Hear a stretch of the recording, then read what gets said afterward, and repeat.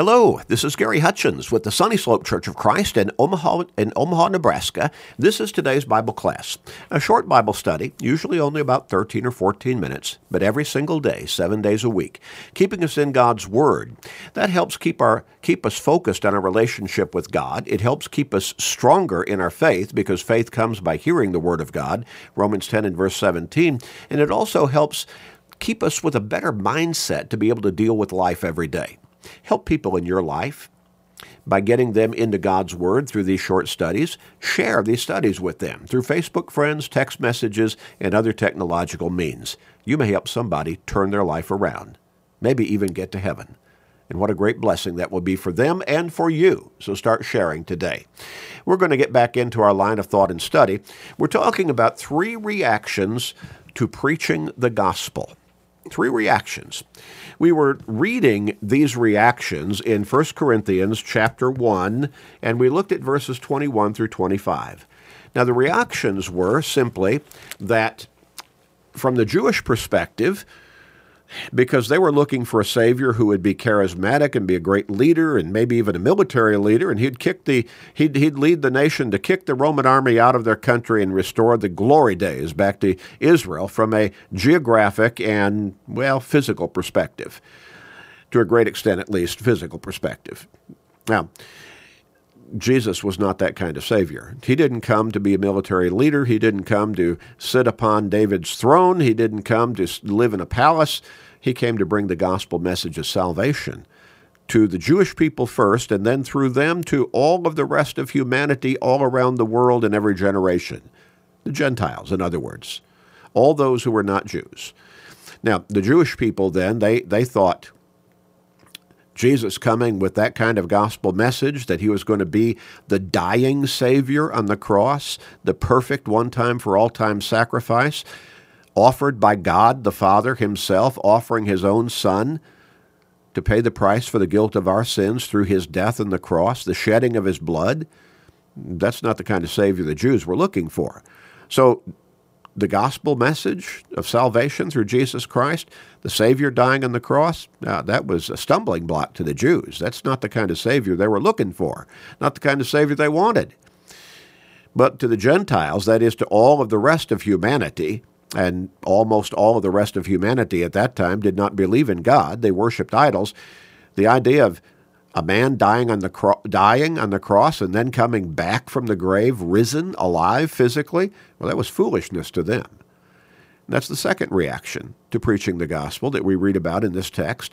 Again, 1 Corinthians chapter 1, verses 21 through 25.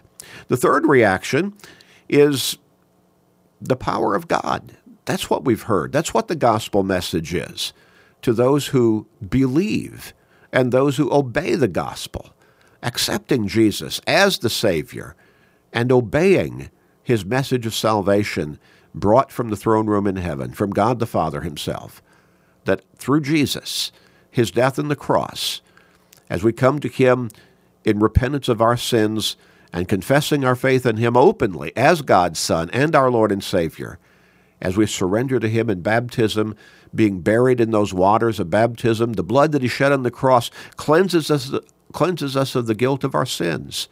Acts chapter 22 and verse 16. And we are born again. John chapter 3, verses 3 through 5. We are made new. 2 Corinthians 5 and verse 17. We come into Christ. Romans 6 and verse 3, and that's where salvation is. Romans 8 and verse 1. The gospel message of salvation through Jesus Christ. To those who believe it and obey it and live by it. It is not foolishness. It is not a stumbling block. It is the power of God. 1 Corinthians 1 and verse 24.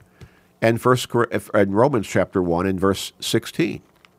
Now, Jesus dying on that cross, that's central to the gospel message. It was prophesied in Scripture, and Paul said, I preached to you, when he was writing to the Corinthians in 1 Corinthians chapter 15, he said, I preached the gospel to you. The death of Christ on the cross, according to the Scriptures. Isaiah chapter 53 and verse 5, But he was wounded for our transgressions. He was bruised for our iniquities. The chastisement of our peace was upon him, and by his stripes we are healed. Prophecy. Jesus fulfilled that prophecy in minute detail. He arose from that grave alive. Isaiah 53 and verse 9. He was buried in the tomb first. Isaiah 53 and verse 9. And they made his grave with the wicked, but with the rich at his death, because he had done no violence, nor was any deceit found in his mouth.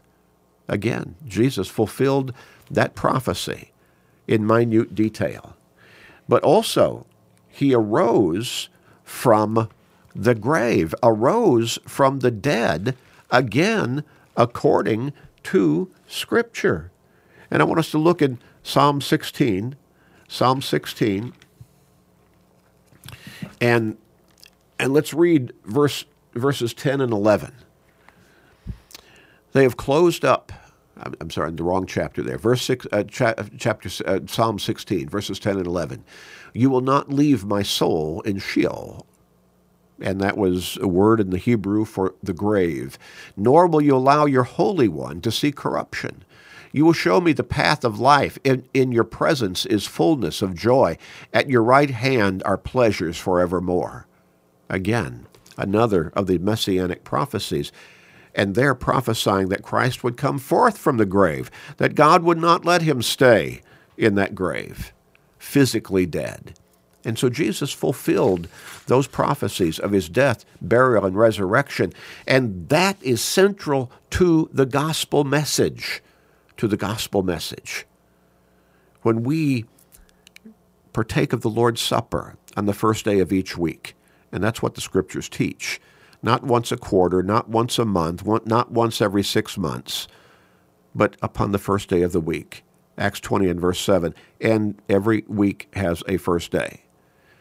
Now, some churches will say, well, it doesn't say every first day, it says on the first day of the week. How many times do you pass the collection plate? Well, every Sunday, every first day of the week. Same language in 1 Corinthians chapter 16, verses 1 and 2. On the first day of the week. You pass the collection plate every Sunday, but you only partake of the Lord's Supper once a month or once every quarter or once every 6 months. That's not following the Scriptures. Well, so the gospel of Christ, it is the message of salvation through Jesus Christ for all of mankind in every generation. Jesus died on that cross. He was buried in that tomb, and he arose from that grave. Risen, alive physically. And he walked upon this earth, presenting himself risen to hundreds and hundreds of witnesses for the next 40 days until he ascended back to heaven. Joseph of Arimathea and Nicodemus, well, they prepared Jesus' physical body for the grave. When we look in John chapter 19, and I want us to begin reading with verse 38. We read this very fact. Jesus was dead physically. Now, some people would say he was never really dead. Yeah, he was dead physically. All that blood that he shed, that spear being rammed at his side, you think that Roman soldier, that centurion, did not know how to kill a man? He was trained in killing. In John chapter 19, verses 38 through 42, we read, after this, Joseph of Arimathea, being a disciple of Jesus, but secretly, for fear of the Jews, asked Pilate, the Roman governor, that he might take away the body of Jesus. And Pilate gave him permission.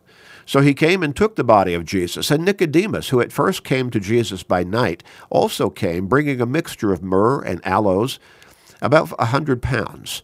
And they took the body of Jesus and bound it in strips of linen with the spices, as the custom of the Jews is to bury.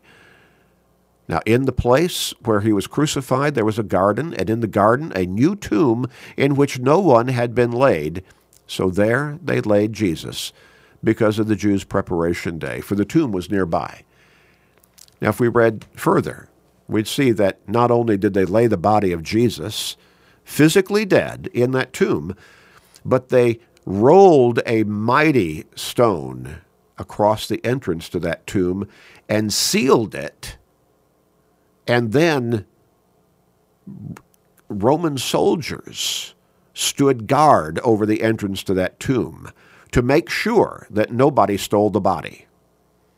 Now that the historical writings talk about that stone covering the entrance to the tomb was so massive, was so heavy that it would have taken more than one man probably to roll it back from the entrance.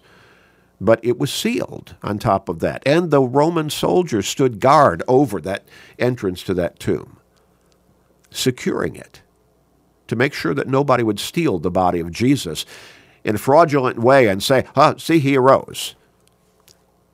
But Jesus did arise.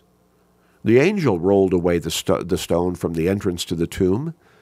And Jesus, it wasn't the understanding that, hey, the tomb is empty. What do you think? Do you think maybe he could have risen from the grave? What do you think? And then it was just speculation on the part of a whole lot of people. No, he immediately began presenting himself risen, physically alive, to a multitude of people.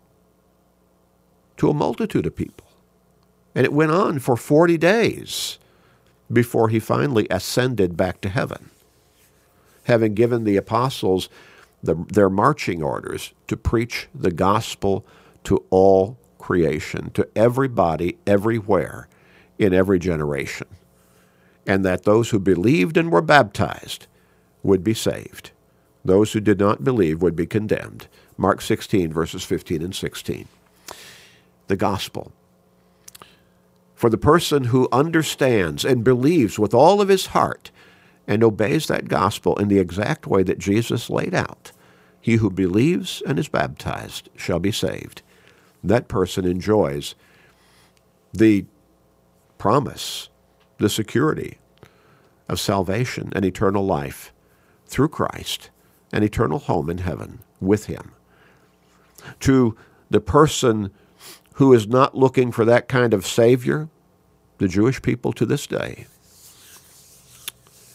a stumbling block. The gospel message is a stumbling block. To the people who are skeptical disbelievers that anybody could arise from a grave having physically died, foolishness. 3 reactions to preaching the gospel. Now, we'll start to talk about those reactions next time. Let's pray. Father, thank you for sending your Son with the simple message of forgiveness, redemption, salvation, eternal life through him as our Savior. Thank you for Jesus. Thank you for your love for us. Thank you, Father, for giving us another chance through him. Please be merciful with us, Father, we pray. Please forgive us and hear our prayer. In Jesus' name, amen.